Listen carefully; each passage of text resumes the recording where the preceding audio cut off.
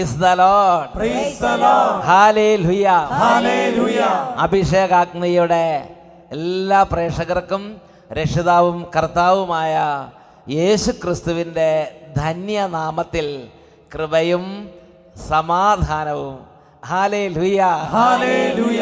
എൻ്റെ പ്രിയപ്പെട്ട സഹോദരങ്ങളെ, ഒരുമിച്ച് കൂടി നിങ്ങളോട് കൂടെ കർത്താവിനെ ആരാധിക്കാനും വചന ശുശ്രൂഷകളിൽ ഒരുമിച്ചായിരിക്കാൻ നിങ്ങൾക്ക് സാധിക്കുന്നത് വലിയൊരു അനുഗ്രഹവും കൃപയുമായി ഞാൻ കണക്കാക്കുകയാണ്. ഞാൻ ദൈവത്തിന് നന്ദി പറയുന്നു.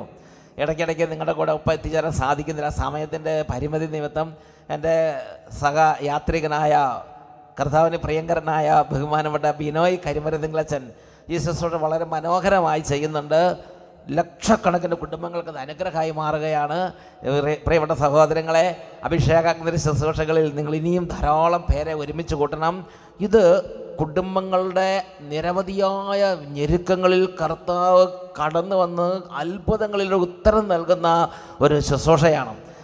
ആലപ്പുഴയിൽ നിന്ന് ഒരു കുടുംബത്തിൻ്റെ അനുഭവം അവർ പറഞ്ഞപ്പോൾ അതെന്നെ വല്ലാതെ എൻ്റെ ഹൃദയത്തെ സ്പർശിച്ചിട്ടുണ്ട്. ഓരോ ശുശ്രൂഷകളും ഇതുപോലെ കർത്താവ് വേദനിക്കുന്ന ആത്മാവിനോട് കൂടെ ഇടപെടുകയാണ്. ഒരനുഭവം നമുക്ക് ശ്രദ്ധിക്കാം. എൻ്റെ പേര് പൊന്നച്ചൻ. ഞാൻ ആലപ്പുഴ സെൻറ്റ് ജോർജ് പള്ളിയുടെ ഭാഗമാണ്.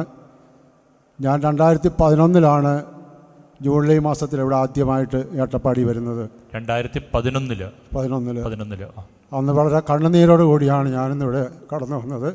എൻ്റെ ഭാര്യ ഒരു ദിവസം രാവിലെ എഴുന്നേറ്റ് വീട്ടിൽ ജോലി ചെയ്യുമ്പോൾ പെട്ടെന്ന് അവൾ തലകറങ്ങി വീണു. 3 കുട്ടികളുണ്ട്. ഏറ്റവും ഇളയ കുട്ടി വെറുതെ കുഞ്ഞാണ്. ബാക്കി 2 പേര് 3ലും 4ലും 5ലും പഠിക്കുന്ന പ്രായം. എനിക്ക് ജോലിക്ക് പോകണം, എന്താണെന്നറിയത്തില്ല. ഒരമുക്കാൽ മണിക്കൂർ അടുക്കളയിൽ മയങ്ങി കിടന്നു. എന്ത് ചെയ്യണമെന്നറിയത്തില്ല. അപ്പോഴേ അയൽവാസികളൊക്കെ കൂടി ഞങ്ങൾ വണ്ടാനം മെഡിക്കൽ കോളേജിൽ കൊണ്ടുപോയി.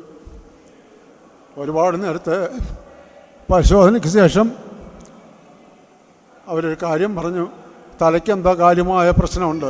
അപ്പോൾ സമയമെടുക്കും, CT സ്കാൻ ചെയ്തെങ്കിലേ നമുക്ക് എന്താ രോഗമെന്ന് കണ്ടുപിടിക്കാൻ പറ്റുള്ളൂ. അങ്ങനെ സ്കാൻ ചെയ്ത് റിപ്പോർട്ട് കിട്ടി. വൈകുന്നേരം 7 മണിക്ക് എമർജൻസി റിപ്പോർട്ട് വന്നു. പറഞ്ഞു തലച്ചോറിലൊരു ചെറിയ മുഴ പ്രത്യക്ഷപ്പെട്ടിട്ടുണ്ട്, അത് അനങ്ങുമ്പോഴാണ് ബോധം കെട്ട് വീഴുന്നതെന്ന് പറഞ്ഞു. ഞാൻ ചോദിച്ചു, സാറേ ഇതിനെന്തെങ്കിലും പ്രതിവിധി? ഇപ്പോൾ അത് ഏറ്റവും ചെറുതാണ്, തൽക്കാലം മരുന്ന് കഴിക്ക്. അത് വലുതാവുകയാണെങ്കിൽ ഓപ്പറേഷൻ ചെയ്യണം. ഓപ്പറേഷൻ ചെയ്താലും അതിന് വലിയ പ്രയോജനം ഉണ്ടാകത്തില്ല, ആൾ കോമ സ്റ്റൈലായി പോകുമെന്ന് പറഞ്ഞു. അപ്പം മരുന്ന് വാങ്ങിച്ച് 3 ദിവസത്തിന് ശേഷം വീട്ടിൽ വന്നു. രാവിലെ മരുന്ന് കഴിക്കും, ആൾ മയങ്ങിപ്പോവും. വീട്ടിൽ ഒരു കാര്യങ്ങളും നടക്കത്തില്ല.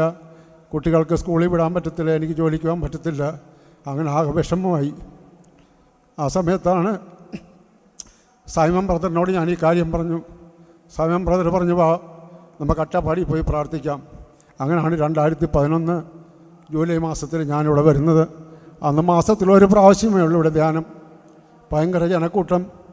ഞാനും സൈമൺ സാറും കൂടി ആ ഓടയിൽ വെള്ളത്തിലിരുന്ന് ഞങ്ങൾ ധ്യാനം കൂടി. ഞാൻ എണ്ണയും കൊണ്ടുവന്ന് വെഞ്ചരിച്ചു. ഇവിടുന്ന് കുറച്ച് മണ്ണെടുത്ത് വെഞ്ചരിച്ചുകൊണ്ട് പോയി. ആ എണ്ണ അവിടെ തലയിൽ ഞാൻ തേച്ചു. ആ മണ്ണ് വൈകുന്നേരം സന്ധ്യപ്രാർത്ഥന കഴിഞ്ഞിട്ട് വീടിൻ്റെ ചുറ്റും വിശ്വാസ പ്രമാണം ചൊല്ലിയാനിട്ടു. ആ ഞായറാഴ്ച അഭിഷേകത്തെ കണ്ടുകൊണ്ടിരുന്നപ്പോൾ ഞാൻ പ്രാർത്ഥിച്ചത്, ഈശോയെ എൻ്റെ ഭാര്യ ഇനിയും ഗുളിക കഴിക്കാൻ ഇടയാകരുത്. ഗുളിക കഴിച്ചാൽ ഇത് അവസ്ഥ, എൻ്റെ കുഞ്ഞുങ്ങളെ എൻ്റെ എല്ലാം കാര്യം ബുദ്ധിമുട്ടാവും. അതുകൊണ്ട് ഇനി ഗുളിക ഞാൻ കൊടുക്കത്തില്ല, അങ്ങനെ കാത്തുകൊള്ളണമെന്ന് പറഞ്ഞ് പ്രാർത്ഥിച്ചു. അഭിഷേക സമയത്ത് ഞങ്ങൾ 5 പേരും കൂടെ മുട്ടയിൽ നിന്ന് കണ്ണുനീരോടെ പ്രാർത്ഥിച്ചു. ഇതുവരെ അവൾ ഗുളിക കഴിച്ചിട്ടില്ല.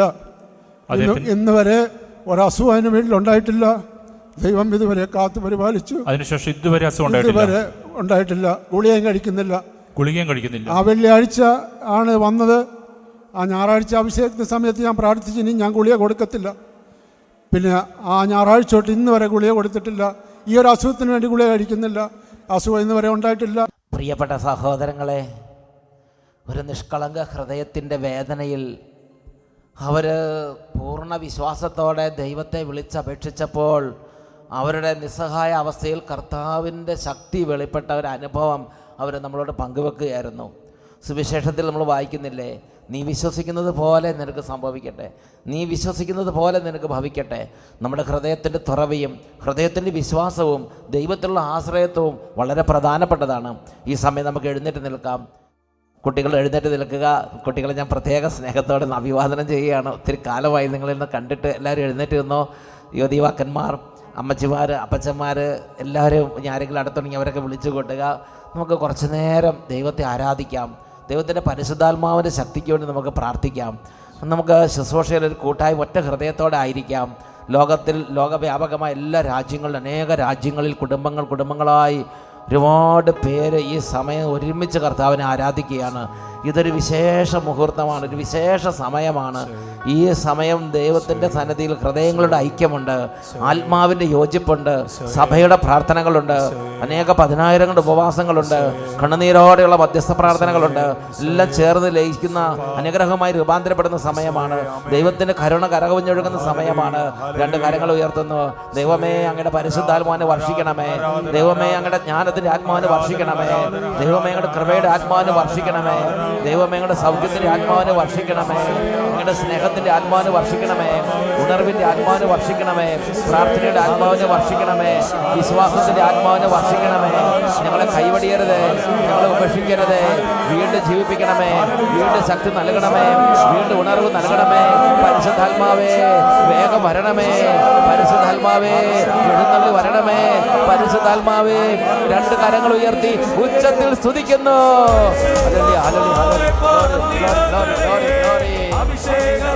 പരിശുദ്ധാത്മാവേ, പരിശുദ്ധാത്മാവേ പറന്നിറങ്ങണേ. അഭിഷേകത്താലെ ശക്തരാകണേ. പരിശുദ്ധാത്മാവേ പറന്നിറങ്ങണേ. പരിശുദ്ധാത്മാവേ ശക്തരാകണേ. പരിശുദ്ധാത്മാവേ, റൂഹായേ പരിശുദ്ധാത്മാവേ, റൂഹായേ ഞങ്ങളുടെ വിശ്വാസം വർദ്ധിപ്പിക്കണമേ. ഞങ്ങളുടെ സ്നേഹം വർദ്ധിപ്പിക്കണമേ. ഹൃദയം തുടങ്ങി എല്ലാവരും പ്രാർത്ഥിക്കുക. 2 കരങ്ങൾ ഉയർത്തി വീണ്ടും സ്തുതിക്കുന്നു. ഹല്ലേലൂയ, ഹല്ലേലൂയ, ഹല്ലേലൂയ. ആസന്നമായിരുന്നവരെ ഉത്തേജിപ്പിക്കാൻ ദൈവമേ കൃപയർപ്പിക്കണമേ. ഞങ്ങളുടെ പരിശുദ്ധാത്മാവിനെ വർഷിക്കണമേ. ഹല്ലേലൂയ, ഹല്ലേലൂയ, ഹല്ലേലൂയ. ആരാധന, ആരാധന, ആരാധന.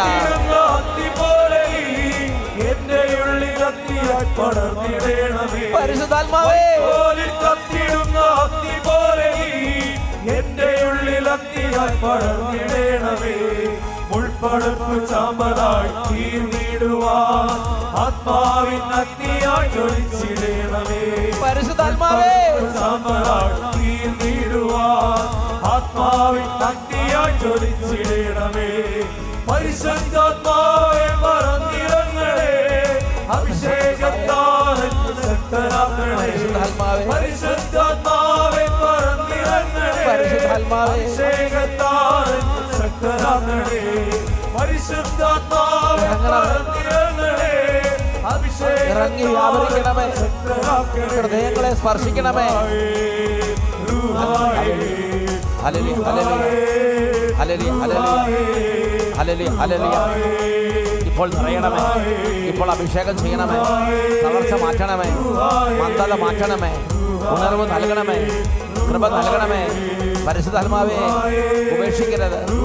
വീണ്ടും ജീവൻ നൽകണമേ. പരിശുദ്ധാത്മാവേ, ഹല്ലേലൂയ, ഹല്ലേലൂയ. ആരാധന, ആരാധന, ആരാധന, ആരാധന, ആരാധന, ആരാധന, ആരാധന, ആരാധന. എല്ലാവരും ദാഹത്തോടെ പ്രാർത്ഥിക്കുക, വിശ്വാസത്തോടെ പ്രാർത്ഥിക്കുന്നു.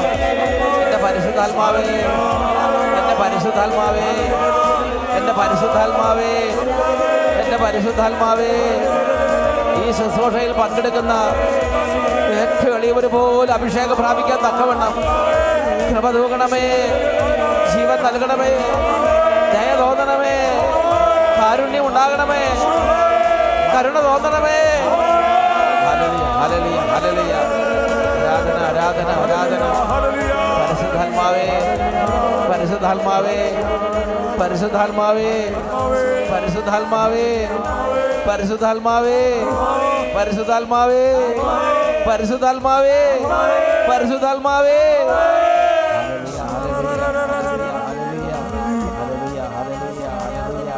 ആരാധന, ആരാധന, ആരാധന ആരാധന ആരാധന.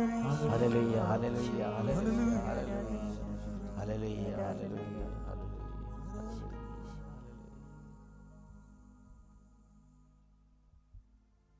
ഈശോ മിശിഹായുടെ എല്ലാ വാഗ്ദാനങ്ങൾക്കും ഞങ്ങൾ യോഗ്യരാകുവാൻ സർവേശ്വരന്റെ പരിശുദ്ധ മാതാവേ, ഞങ്ങൾക്ക് വേണ്ടി അപേക്ഷിക്കണമേ.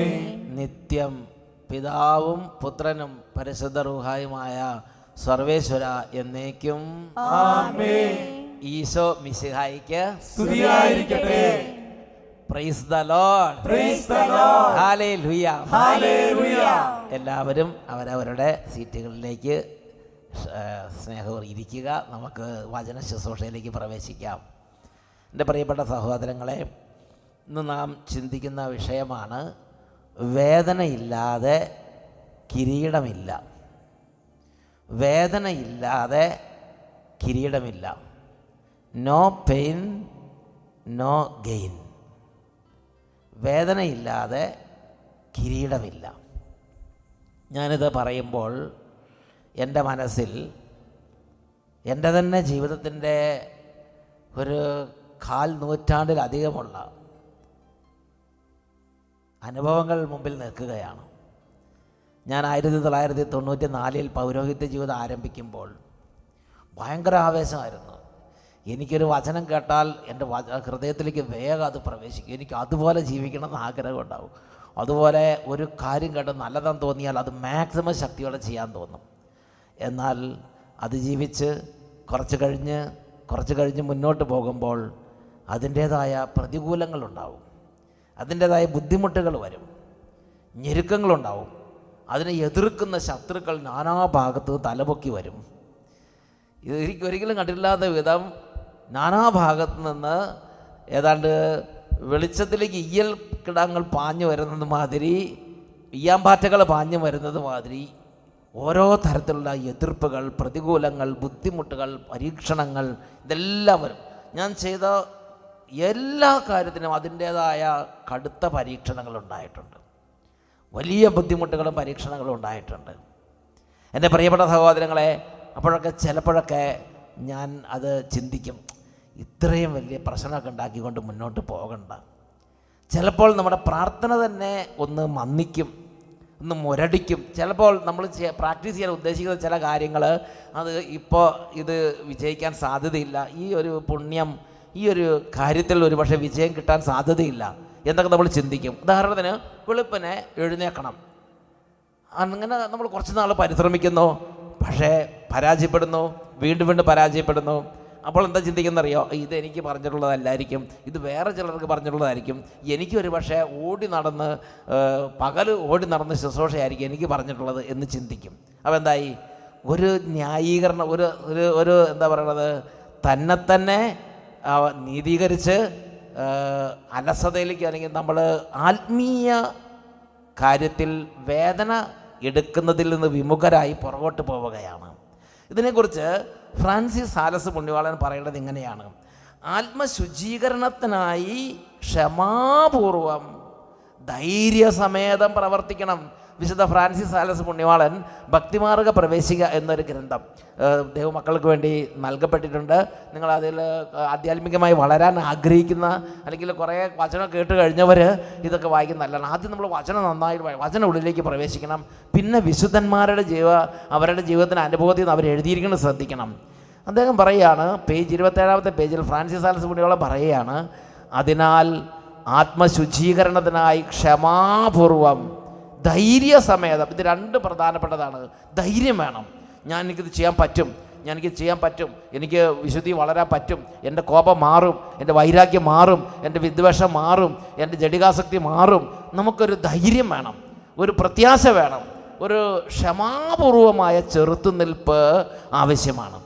ആത്മവിശുദ്ധീകരണത്തിനായി ക്ഷമാപൂർവം ധൈര്യസമേതം പ്രയത്നിക്കുക.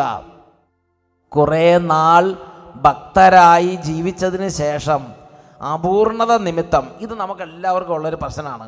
നമ്മൾ ഭക്തരായി ജീവിക്കാൻ വേണ്ടി പരിശ്രമിക്കും, വചനം കേൾക്കും, ധ്യാനം കൂടും, നല്ല ഉണർവുണ്ടാവും, തീഷ്ണത ഉണ്ടാവും, ചാടി പുറപ്പെടും. കുറച്ച് നാളം കഴിയുമ്പോഴത്തേനും കുറച്ച് തീഷ്ണത കുറയും. പിന്നെ കുറച്ച് കാര്യങ്ങളിലൊക്കെ അപൂർണത കാരണം ഇതൊന്നും എനിക്ക് ശരിയാവും തോന്നില്ല. ഞാൻ കുടുംബജീവിതം നയിക്കുന്ന ആളല്ലേ, ഞാൻ കുട്ടിയല്ലേ, ഞാൻ യുവാവല്ലേ, ഇച്ചിരി 50 വയസ്സ് കഴിഞ്ഞിട്ട് ചിലപ്പോൾ ശരിയാവുമായിരിക്കും. അങ്ങനെയൊക്കെ വെറും തട്ടിപ്പ് ചിന്തകൾക്ക് നിങ്ങൾ വശംവദരാകരുത്. അപൂർണത നിമിത്തം ഭഗ്നാശരായി പ്രലോഭനങ്ങൾക്ക് അടിമപ്പെട്ട് പാപാസക്തികൾക്ക് അടിമപ്പെട്ട് സകലതും പരിത്യജിച്ച് പിന്തിരിയുന്ന എത്ര പതിനായിരങ്ങൾ. എത്ര പരിതാപകരമാണത്. എത്ര ലക്ഷക്കണക്കിന്, എത്ര ലക്ഷങ്ങൾ, എത്രയോ പതിനായിരങ്ങളാണ് ആധ്യാത്മിക ജീവിതത്തിൽ ഇതുപോലെ അത് ഇന്നലത്തെ തീ ഇന്നത്തെ ചാരമാണ്. ഇന്നലെ നല്ല തീക്ഷ്ണതയോടെ കത്തി നിന്നിരുന്നാണ് ശുശ്രൂഷയിലുണ്ടായിരുന്നവർ, അല്ലെങ്കിൽ പ്രാർത്ഥനയിലുണ്ടായിരുന്നവർ. വ്യക്തിപരമായ ജീവിതം തന്നെ ചിന്തിക്കുക. വൈദികർ, സിസ്റ്റേഴ്സ്, വൈദിക വിദ്യാർത്ഥികൾ, ആത്മീയ ജീവിതമുള്ള എല്ലാവരും ഇത് ചിന്തിക്കണം. ഇന്നലത്തെ തീ ഇന്നത്തെ ചാരമാണ്. അതായത് നമ്മൾ ഒരു ദിവസം ജീവിച്ചു എന്ന് വിചാരിച്ചല്ല ആയെന്ന് വിചാരിക്കരുത്. അതിന് സ്ഥിരതയോടെയും ദൃഢതയോടെയും ഒരു മുന്നേറ്റം ആവശ്യമാണ്. പ്രഭാഷകൻ്റെ പുസ്തകത്തിൽ 27:3 പ്രഭാഷകൻ്റെ പുസ്തകം 27:3 ആധ്യാത്മിക ജീവിതത്തിൻ്റെ ഒരു മർമ്മം വെളിപ്പെടുത്തുകയാണ്. പ്രഭാഷകൻ 27:3 ദൈവഭക്തി അല്ലെങ്കിൽ വിശുദ്ധ ജീവിതം, ആധ്യാത്മിക ജീവിതം എന്ന് പറയണത് അതിനാൽ 2 കാര്യങ്ങൾ പ്രധാനപ്പെട്ടതാണ്. 1 ദൃഢത, 2 തീഷ്ണത. ദൈവഭക്തിയിൽ ദൃഢതയും തീഷ്ണതയും വേണം. എന്താ തീഷ്ണത? തീഷ്ണത എന്ന് പറഞ്ഞാൽ എതിർപ്പ് വരും, പ്രതികൂലം വരും. അപ്പോൾ ധൈര്യത്തോടെ ഇതിനെ ഞാൻ അതിജീവിക്കും, ഇതിനെ ഞാൻ അതിജീവിക്കും. ഒരു ആഗ്രഹം, ഒരു ജ്വലനം, ഒരു ദാഹം, ഒരു തീരുമാനം, അതിനുവേണ്ടി ഒരു പരിശ്രമം, ഒരു ഉത്സാഹം, ഇത് ആധ്യാത്മിക ജീവിതത്തിൽ വേണം. 2 പ്രതികൂലം വന്ന് ഒരു കൂട്ടുകാർ പറഞ്ഞു, നീ നീ നീ നീ നിനക്കൊക്കെ ഇത് പറഞ്ഞിട്ടുണ്ടോ? ഇത് നിനക്ക് പറഞ്ഞിട്ടുള്ള കാര്യമല്ല എന്ന് പറയുമ്പോഴേക്കും പെട്ടെന്ന് പുറകോട്ട് പോകുന്ന പ്രകൃതമായിരിക്കാം. സാരമില്ല. പക്ഷേ അങ്ങനത്തെ ഒരാൾക്കും 100% ഉയർച്ചയിലേക്ക് വരാൻ പറ്റും. എന്ത് ചെയ്യണം? വചനം കേട്ട് ശക്തി പ്രാപിക്കണം, പരിശുദ്ധാത്മാവിനെ സ്വീകരിച്ച് ശക്തി പ്രാപിക്കണം, വിശുദ്ധ കൂദാശകൾ സ്വീകരിച്ച് ശക്തി പ്രാപിക്കണം, നല്ല കൂട്ടായ്മകളിലേക്ക് വന്ന് ശക്തി പ്രാപിക്കണം, സൽഗ്രന്ഥങ്ങൾ വായിച്ച് ശക്തി പ്രാപിക്കണം. ഈ അസീസി പുണ്യവാളനൊക്കെ എങ്ങനെയായി വിശുദ്ധിയിലേക്ക് വളർന്നത്? ഒറ്റ ദിവസം കൊണ്ട് പാഞ്ഞ് ഒറ്റ ദിവസം കൊണ്ട് അങ്ങനെ അങ്ങോട്ട് പൂക്കിറ്റി പോലെ പോവുകയല്ല ചെയ്തത്. അത് ഘട്ടം ഘട്ടം. അതിനെക്കുറിച്ച് വിശുദ്ധ ഫ്രാൻസിസ് സാലസ് പുണ്യവാളൻ പറയുന്നത് എങ്ങനെയാണ്? ആധ്യാത്മികമോ ശാരീരികമോ ആയ സുഖലബ്ധി ഉണ്ടാകുന്നത് പടിപടിയായി മാത്രമാണ്. പടിപടിയായി. എന്ത് പടിപടി എന്ന് പറഞ്ഞാൽ? പടിപടി എന്ന് പറഞ്ഞാൽ സർക്കാർ അങ്ങനെ പടിപടി അതല്ല, പടി കൊടുക്കേണ്ട പരിപാടിയല്ല. പടിപടിയായി എന്ന് പറഞ്ഞാൽ ഘട്ടം ഘട്ടമായി, സ്റ്റേജ് ബൈ സ്റ്റേജ്. ആധ്യാത്മികമോ ശാരീരികമോ ആയ സുഖലബ്ധി ഉണ്ടാകുന്നത് എന്ന് പറഞ്ഞാൽ നമ്മുടെ ആധ്യാത്മിക രോഗം മാറണത്. നമുക്ക് ആധ്യാത്മിക രോഗമുണ്ട്. അലസത, മന്ദത, താല്പര്യമില്ലായ്മ, പെട്ടെന്ന് ലോകത്ത് കുളിച്ച പന്നി വീണ്ടും ചെളിയിലേക്ക് ചാടാനുള്ള ആഗ്രഹം, കുളിച്ച പന്നി ചെളിയിലേക്ക് തന്നെ വീണ്ടും ചാടുന്നു, അങ്ങനത്തെ പ്രവണത. നായ ഛർദ്ദിച്ച് തന്നെ തിന്നുന്നു, അങ്ങനത്തെ പ്രവണത എന്ന് പറഞ്ഞാൽ ഉപേക്ഷിച്ചത് വീണ്ടും അതിലേക്ക് തന്നെ തിരിഞ്ഞു പോകുന്ന അതൊരു രോഗമാണ്. ആധ്യാത്മികമായ രോഗം അല്ലെങ്കിൽ ശാരീരികമായ രോഗം, അതിൽ നിന്ന് സുഖലബ്ധി ഉണ്ടാകുന്നത് പടിപടിയായി മാത്രമാണ്. യാക്കോബിന് എന്ന് പറഞ്ഞാൽ പൂർവ്വപിതാവ് യാക്കോബിനൊരു സ്വപ്നം ഉണ്ടായി. എന്താ യാക്കോബിൻ്റെ സ്വപ്നം? യാക്കോബിന് ദൃശ്യമായ സോപാനത്തിൽ കൂടി, സോപാനം എന്ന് പറഞ്ഞാൽ കോണി. ഇത് മലയാളം കുറച്ച് വ്യാഖ്യാനിച്ച് പറയണത് ഇംഗ്ലീഷ് മീഡിയത്തിൽ പഠിക്കുന്നവർക്കും കൂടി വേണ്ടി കൂടിയിട്ടാണ് കേട്ടോ. സോപാനം എന്ന് പറഞ്ഞാൽ ചിലപ്പോൾ അവർക്ക് മനസ്സിലാവില്ല. സോപാനം എന്ന് പറഞ്ഞാൽ കോണി. അപ്പം യാക്കോബിന് ദൃശ്യമായ സോപാനത്തിൽ കൂടി സഞ്ചരിച്ച് മാലാഖമാർ ചിറകുണ്ടായിരുന്നിട്ടും പറക്കാതെ പടിപടിയായി കയറുകയും ഇറങ്ങുകയും മാത്രമേ ചെയ്തിരുന്നുള്ളൂ. പാപത്തിൽ നിന്ന് പരിശുദ്ധിയിലേക്ക് ഉയരുന്ന ഒരാത്മാവ് ഉദയ സൂര്യന് തുല്യമാണ്. ഞാൻ ഒന്നും കൂടെ വിശദീകരിച്ച് പറയാം. അതായത് പൂർവ്വപിതാവായ യാക്കോബ് ഉറങ്ങിക്കിടക്കുമ്പോൾ യാക്കോബിനൊരു സ്വപ്നമുണ്ടായി. ഒരു കോണി, സ്വർഗം തൊട്ട് ഭൂമി വരെ മുട്ടി നിൽക്കുന്നൊരു കോണി. ആ കോണിയിൽ കൂടി മാലാഖമാർ ഇറങ്ങുകയും കയറുകയും ചെയ്യുന്നു. ഈ ഒരു ഭാഗത്ത് എടുത്തിട്ട് ഫ്രാൻസിസ് സാലസ് പുണ്യവാളൻ പറയുന്നത് എന്താണെന്ന് നോക്കിയേ. ഫ്രാൻസിസ് സാലസ് പുണ്യവാളൻ പറയുകയാണ്, യാക്കോബിന് ദൃശ്യമായ സോപാനത്തിൽ കൂടി സഞ്ചരിച്ച് മാലാഖമാർ ചിറകുണ്ടായിരുന്നിട്ടും പറക്കാതെ പടിപടിയായി കയറുകയും ഇറങ്ങുകയും മാത്രമേ ചെയ്തിരുന്നുള്ളൂ. എന്താ അതിൻ്റെ അർത്ഥം? ദൈവം അതിനാണ് അനുവദിച്ചിട്ടുള്ളത്. ദൈവം അനുവദിച്ചതേ മാലാഖമാർ ചെയ്യുന്നുള്ളൂ. ചിറകുണ്ട് വേണമെങ്കിൽ ഒറ്റ പറക്കലിന് നേരെ മുകളിലേക്ക് എത്താം. അങ്ങനെയല്ല ആധ്യാത്മിക ജീവിതം. മാലാഖമാരോട് ആ കോണിക്കൂടെ പടിപടിയായി കയറാനും ഇറങ്ങാനുമാണ് പറഞ്ഞത്. അപ്പോൾ മാലാഖമാർ അടക്കം ഒതുക്കത്തോടെ ആ പടി ചവിട്ടി ഇറങ്ങണം. വേണമെങ്കിൽ ഒറ്റ ചിറകുണ്ട് ഒറ്റ പറക്കലിന് താഴെ എത്താം. ഒറ്റ പറക്കലിന് മുകളിലെത്താം. അങ്ങനെ വേണമെങ്കിൽ ദൈവത്തിന് നമുക്ക് ചെയ്യാം, അത് ദൈവത്തിന് കഴിയും. പക്ഷെ ദൈവം അങ്ങനെയല്ല മാലാഖമാർക്ക് അനുവാദം കൊടുത്തത്. മാലാഖമാരെ അനുവദിച്ചത് ആ കോടിയിൽ കൂടെ അടുക്കോടെ ഇറങ്ങുകയും കയറുകയും ചെയ്യുക. ഇതുപോലെയാണ് ആധ്യാത്മിക ജീവിതം. ഇതുപോലെയാണ് ആധ്യാത്മിക. നമ്മൾ പടിപടിയായി കയറും. ഒറ്റ പറക്കലിന് വചനം കേട്ടു, ധ്യാനം കൂടി, അനോയിൻറ്റിങ് പ്രാപിച്ചു, തീയായി, തീ അഭിഷേകമായി ഇട്ടും നേരെ സ്വർഗത്തിലേക്ക്. അങ്ങനെയല്ല. അങ്ങനത്തെ ഒരു മിഥ്യാധാരണ ആധ്യാത്മിക ജീവിതത്തെക്കുറിച്ച് ചിന്തിക്കരുത്. അങ്ങനെയല്ല. പടിപടിയായി പടിപടിയായി പടിപടിയായി നമ്മുടെ ആധ്യാത്മിക ജീവിതത്തിൽ വളരണം. വായിച്ചു നോക്കിയേ, തുടർന്ന് വായിച്ചു നോക്കിക്കേ. പാപത്തിൽ നിന്ന് പരിശുദ്ധിയിലേക്ക് ഉയരുന്ന ഒരാത്മാവ് ഉദയസൂര്യന് തുല്യമാണ്. എന്താ ഉദയസൂര്യൻ? ഉദയസൂര്യൻ എന്ന് പറഞ്ഞാൽ പൂർവാന്നത്തിലെ സൂര്യൻ. പൂർവാന്നം എന്ന് പറഞ്ഞാൽ ഉച്ചയ്ക്ക് മുമ്പുള്ള സൂര്യൻ. ഉച്ചയ്ക്ക് മുമ്പുള്ള സൂര്യൻ്റെ പ്രത്യേകത എന്താണ്? അത് ഘട്ടം ഘട്ടമായി അത് ജ്വലിച്ച് വരും. ഒറ്റയടിക്ക് നട്ടുച്ച സൂര്യനെ പോലെയല്ല, അത് സ്റ്റേജ് ബൈ സ്റ്റേജായി അത് അന്ധകാരത്തെ നീക്കുന്നു. പ്രഭാതത്തിൽ ഇത്തിരി കുറച്ച് ഇരുട്ടുണ്ടാവും, എന്നാൽ കുറച്ച് പ്രകാശം ഉണ്ടാവും. കുറച്ച് കഴിയുമ്പോൾ കുറച്ചും കൂടെ ഇരുട്ട് മാറും, അപ്പോൾ കുറച്ചും കൂടെ പ്രകാശം, പിന്നെ വീണ്ടും കുറച്ചും കൂടെ പ്രകാശം കൂടുന്നു, കുറച്ചും കൂടെ ഇരുട്ട് മാറുന്നു. അങ്ങനെ ഇരുട്ട് മാറി 10 മണിയായി, 11 മണിയായി, 12, നട്ടുച്ചയായി. അതാണ് പൂർവാന്നത്തിലെ സൂര്യൻ, ഉദയസൂര്യൻ. ആധ്യാത്മിക ജീവിതം എന്ന് പറയുന്നത് ഉദയസൂര്യനെ പോലെയാണ്. അതങ്ങനെ ഉദിച്ച് അങ്ങോട്ട് മുകളിലേക്ക് പോകുന്നതനുസരിച്ച് അന്ധകാരം മാറി വരും. ഒറ്റയടിക്ക് എല്ലാം നട്ടുച്ച അങ്ങോട്ട് പെട്ടെന്ന് അങ്ങോട്ട് ഇടിവാളിൻ്റെ വെളിച്ചം പോലെ അങ്ങോട്ട് വരികയല്ല ചെയ്യുന്നത് ആധ്യാത്മിക ജീവിതത്തിന്. ഒന്ന് വായിച്ചു നോക്കിക്കേ. ആധ്യാത്മിക ജീവൻ എന്ന് പറയുന്നത് പാപത്തിൽ നിന്ന് പരിശുദ്ധിയിലേക്ക് ഉയരുന്ന ഒരാത്മാവ് ഉദയസൂര്യന് തുല്യമാണ്. അത് പെട്ടെന്ന് അന്ധകാരത്തെ വിഭാടനം ചെയ്യുന്നില്ല. ഉദയസൂര്യൻ പെട്ടെന്ന് ഇരുട്ടിനെ മാറ്റുന്നില്ല, ഘട്ടം ഘട്ടമായിട്ടാണ് മാറ്റുന്നത്. അത് പെട്ടെന്ന് അന്ധകാരത്തെ മാറ്റുന്നില്ല. രോഗശമനം മന്ദഗതിയിലാണെങ്കിൽ ആരോഗ്യലബ്ധി സുനിശ്ചിതമത്രേ, അസന്നിഗ്ധമത്രേ. അസന്നിഗ്ധം എന്ന് പറഞ്ഞാൽ സുനിശ്ചിതം, ഡെഫിനിറ്റ്. രോഗശമനം മന്ദഗതിയിലാണെങ്കിൽ ആരോഗ്യലബ്ധി അസന്നിഗ്ധമത്രേ എന്നൊരു പഴഞ്ചൊല്ലുണ്ട്. ആധ്യാത്മിക രോഗങ്ങൾ ശാരീരിക രോഗങ്ങളെ പോലെ ദ്രുതഗതിയിൽ വരുന്നുവെങ്കിലും അവ മന്ദഗതിയിൽ മാത്രമേ മാറുകയുള്ളൂ. ആധ്യാത്മിക രോഗങ്ങൾ ശാരീരിക രോഗങ്ങളെ പോലെ പെട്ടെന്ന് പ്രത്യക്ഷപ്പെടാം. ക്യാൻസർ വരുന്നു, പെട്ടെന്ന് പ്രത്യക്ഷപ്പെട്ടു. അല്ലെങ്കിൽ ലിവർ സിറോസിസ്, അതും അല്ലെങ്കിൽ കോവിഡ്, അതും അല്ലെങ്കിൽ വൈറസ്, എന്താ ഒമിക്രോൺ, എന്ത് തന്നെ ആയിക്കോട്ടെ, അത് പെട്ടെന്ന് ഒരുപക്ഷെ വൈറൽ ഫീവർ എന്ത് തന്നെ ആയിക്കോട്ടെ, അത് വന്നു, പെട്ടെന്ന് വരുന്നുവെങ്കിലും ആധ്യാത്മിക രോഗങ്ങൾ ശാരീരിക രോഗങ്ങളെ പോലെ പെട്ടെന്ന്, ദ്രുതഗതി എന്ന് പറഞ്ഞാൽ പെട്ടെന്ന് വരുന്നുവെങ്കിലും അവ മന്ദഗതിയിൽ മാത്രമേ പിന്മാറുകയുള്ളൂ. എന്ന് പറഞ്ഞാൽ നമുക്കൊരു ഭക്ഷണാസക്തി ഉണ്ടായി. ചിലപ്പോൾ ആദ്യമൊന്നും ഉണ്ടായിരുന്നില്ല, എന്തെങ്കിലും ഒരു ഭക്ഷണം കഴിച്ചപ്പോൾ തൊട്ടായിരിക്കും ഭക്ഷണാസക്തി ഇങ്ങോട്ട് ജ്വലിക്കാൻ തുടങ്ങിയത്. ചിലപ്പോൾ ഒരു ബിരിയാണി കഴിച്ചു, അല്ലെങ്കിൽ ചിലപ്പോൾ ഒരു എന്താ പറയുക, എന്തെങ്കിലും സാധനം വറുത്തത്, എന്തെങ്കിലും ഒരു സാധനം അങ്ങോട്ട് കഴിച്ചു, പെട്ടെന്ന് അന്ന് തൊട്ട് ഭക്ഷണാസക്തിയായി. പിന്നെ അത് മാറണമെങ്കിൽ സമയം പിടിക്കും. അല്ലെങ്കിൽ ഇതുവരെ കോപിക്കാത്തൊരു മനുഷ്യനായിരുന്നു, പെട്ടെന്ന് കോപിച്ചു, പിന്നെ കോപം കയറി വന്നു, കോപാസക്തി വർദ്ധിച്ചു, ബലപ്പെട്ടു. അത് മാറണമെങ്കിൽ സമയം പിടിക്കും. അതുപോലെ ജഡികാസക്തി, ആധ്യാത്മിക രോഗങ്ങളെല്ലാം തന്നെ അത് മന്ദഗതിയിലാണ് പടിപടിയായി ആണ് സൗഖ്യവും വിടുതലും സംഭവിച്ചു കൊണ്ടിരിക്കുന്നത്. അതുകൊണ്ട് ഒറ്റയടിക്ക് മാറിയില്ല. അല്ലെങ്കിൽ 10 ഇത്രയും വയസ്സായാലോ മാറിയില്ലല്ലോ, 50 വയസ്സായി, 60 വയസ്സായി, 70. എന്നോട് ഒരു അപ്പച്ചൻ പറഞ്ഞു, എനിക്കിപ്പോൾ 70 വയസ്സായി, 70 അല്ല അതിലും കൂടുതലായിട്ടുണ്ട്, എനിക്ക് ഇത്രയും വയസ്സായി, ഞാൻ എന്ത് ചെയ്യും? ഞാൻ ദൈവത്തോട് പ്രാർത്ഥിച്ച് ദൈവം പറഞ്ഞു, ഭയപ്പെടണ്ട, കർത്താവിന് പറഞ്ഞത് എൻ്റെ കരുണയിൽ ആശ്രയിക്കുക. പ്രിയപ്പെട്ട സഹോദരൻ, ആ ആത്മാവ് നല്ലൊരു ആത്മാവായിരുന്നു, ദൈവത്തിൽ ആശ്രയിക്കുന്ന ആത്മാവായിരുന്നു, അത് ശാന്തമായ ആത്മാവായിരുന്നു, അതിന് ഭയമുണ്ടായില്ല, അത് കർത്താവിൻ്റെ കരുണയിൽ ഒരുപാട് ആശ്രയിച്ചു.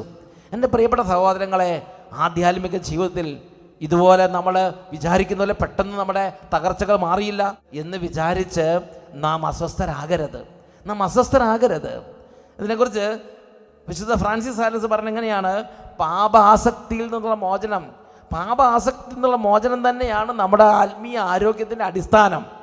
വിശുദ്ധ പൗലോസ്ലീഹായും അതുപോലെ മറിയം മഗ്ദലനായും ജനോവയിലെ വിശുദ്ധ കത്രീന, വിശുദ്ധ പെലാജിയ മുതലായ വിശുദ്ധരും ഒറ്റ നിമിഷം കൊണ്ട് പരിപൂർണമായി വിശുദ്ധരാക്കപ്പെട്ടു. അത് മരിച്ച് ഉയർക്കുന്നത് പോലെ ആധ്യാത്മിക ജീവിതത്തിലെ ഒരത്ഭുതം മാത്രമാണ്.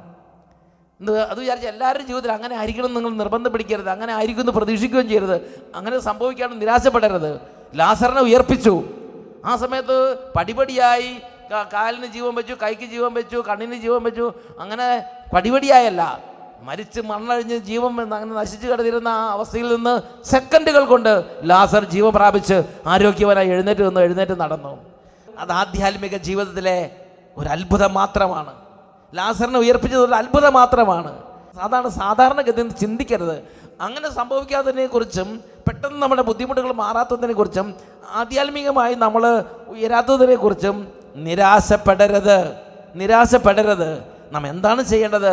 ഫിലിപ്പി ലേഖനം 2-ാം അധ്യായം 12-13 തിരുലിഖിതങ്ങൾ. ഫിലിപ്പി ലേഖനം 2-ാം അധ്യായം 12-13 തിരുലിഖിതങ്ങൾ. എൻ്റെ പ്രിയപ്പെട്ടവരെ, നിങ്ങളെപ്പോഴും അനുസരണയുടെ വർദ്ധിച്ചിട്ടുള്ളത് പോലെ എൻ്റെ സാന്നിധ്യത്തിൽ മാത്രമല്ല, ഞാൻ അകന്നിരിക്കുന്ന ഈ സമയത്തും പൂർവാധികം ഭയത്തോടും വിറയലോടും കൂടെ നിങ്ങളുടെ സ്വന്തം രക്ഷയ്ക്ക് വേണ്ടി അധ്വാനിക്കുവിൻ.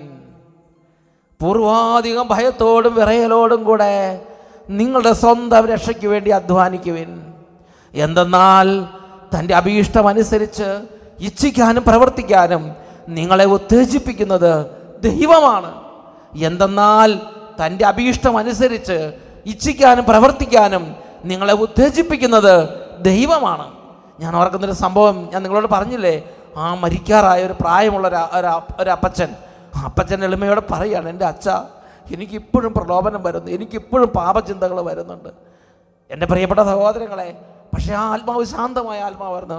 ദൈവം പറഞ്ഞു, ദൈവത്തിൽ ആശ്രയിക്കുക, ദൈവത്തെ വിളിച്ചപേക്ഷിക്കുക, ദൈവസന്നിധിയിൽ കുമ്പസാരിക്കുക.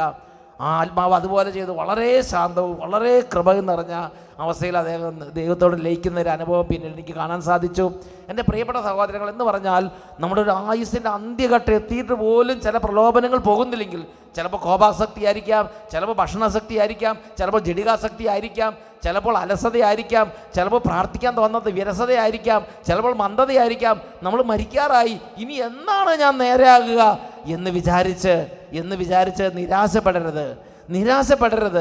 നിരാശ പിശാച് തരുന്ന വലിയൊരു ദുരന്തമാണ്.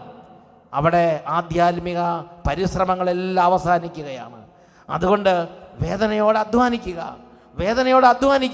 ഇതിനു വേണ്ടിയാണ് നമ്മുടെ കർത്താവ് നമ്മളെ ക്ഷണിക്കുന്നത്. അതുകൊണ്ടാണ് ഫിലിപ്പി ലേഖനം 2-ാമത്തേത് പറഞ്ഞത്, പൂർവാധികം ഭയത്തോടും വിറയലോടും കൂടെ നിങ്ങളുടെ സ്വന്തം ആത്മാവിൻ്റെ രക്ഷയ്ക്ക് വേണ്ടി അധ്വാനിക്കുവിൻ. വേദനയോടെ കണ്ണീരോടെ വിതയ്ക്കുന്നവൻ ആർപ്പോടെ കൊയ്യും. 126-ാം സങ്കീർത്തനത്തിൽ 5-6 തിരുലിഖിതങ്ങൾ, സങ്കീർത്തനം 126 5-6 തിരുലിഖിതങ്ങൾ. കണ്ണീരോടെ വിതയ്ക്കുന്നവർ ആനന്ദഘോഷത്തോടെ കൊയ്യും. വിത്ത് ചുമന്നുകൊണ്ട് വിലാപത്തോടെ വിതയ്ക്കാൻ പോകുന്നവർ കറ്റ ചുമന്നുകൊണ്ട് ആഹ്ലാദത്തോടെ വീട്ടിലേക്ക് മടങ്ങും. നമുക്ക് പരിശുദ്ധ കുർബാനയുടെ സന്നിധിയിൽ നിരന്തര ഉത്സാഹത്തോടെ കിരീടത്തിന്, നിത്യജീവനാകുന്ന കിരീടത്തിനൂടെ അധ്വാനിക്കാനുള്ള കൃപ, സ്ഥിരോത്സാഹത്തോടെ, ദൃഢതയോടെ, ധൈര്യസമേതം സ്ഥിരോത്സാഹത്തോടെ അധ്വാനിക്കാനുള്ള കൃപയ്ക്ക് വേണ്ടി നമുക്ക് പ്രാർത്ഥിക്കാം.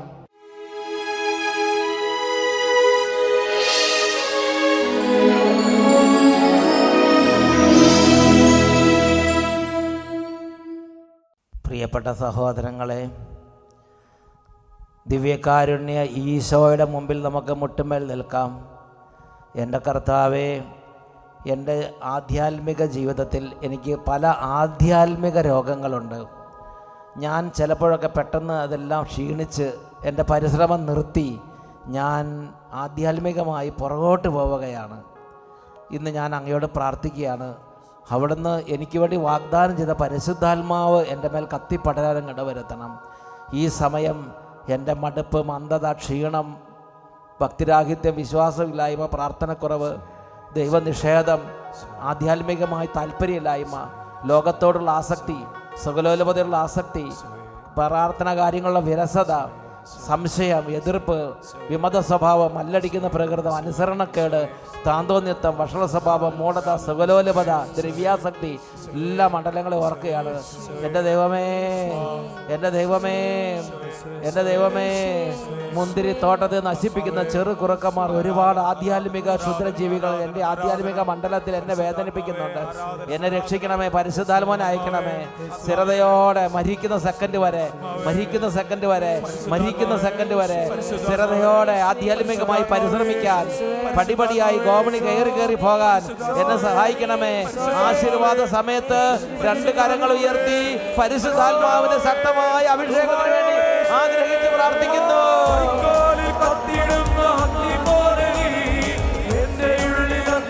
പടർന്നിടണമേ, വൈക്കോലിൽ കത്തിടുന്ന അഗ്നി പോലെ എന്റെ ഉള്ളിൽ അഗ്നിയായി പടർന്നിടണമേ, വൈക്കോലിൽ കത്തിടുന്ന അഗ്നി പോലെ എന്റെ ഉള്ളിൽ അഗ്നിയായി പടർന്നിടണമേ. ഉൾപ്പടർന്നു ചാമ്പലായി തീർന്നിടുവാൻ ആത്മാവിൻ ശക്തിയാൽ ജ്വലിച്ചിടണമേ, ആത്മാവിൻ ശക്തിയാൽ ജ്വലിച്ചിടണമേ, ആത്മാവിൻ ശക്തിയാൽ ജ്വലിച്ചിടണമേ.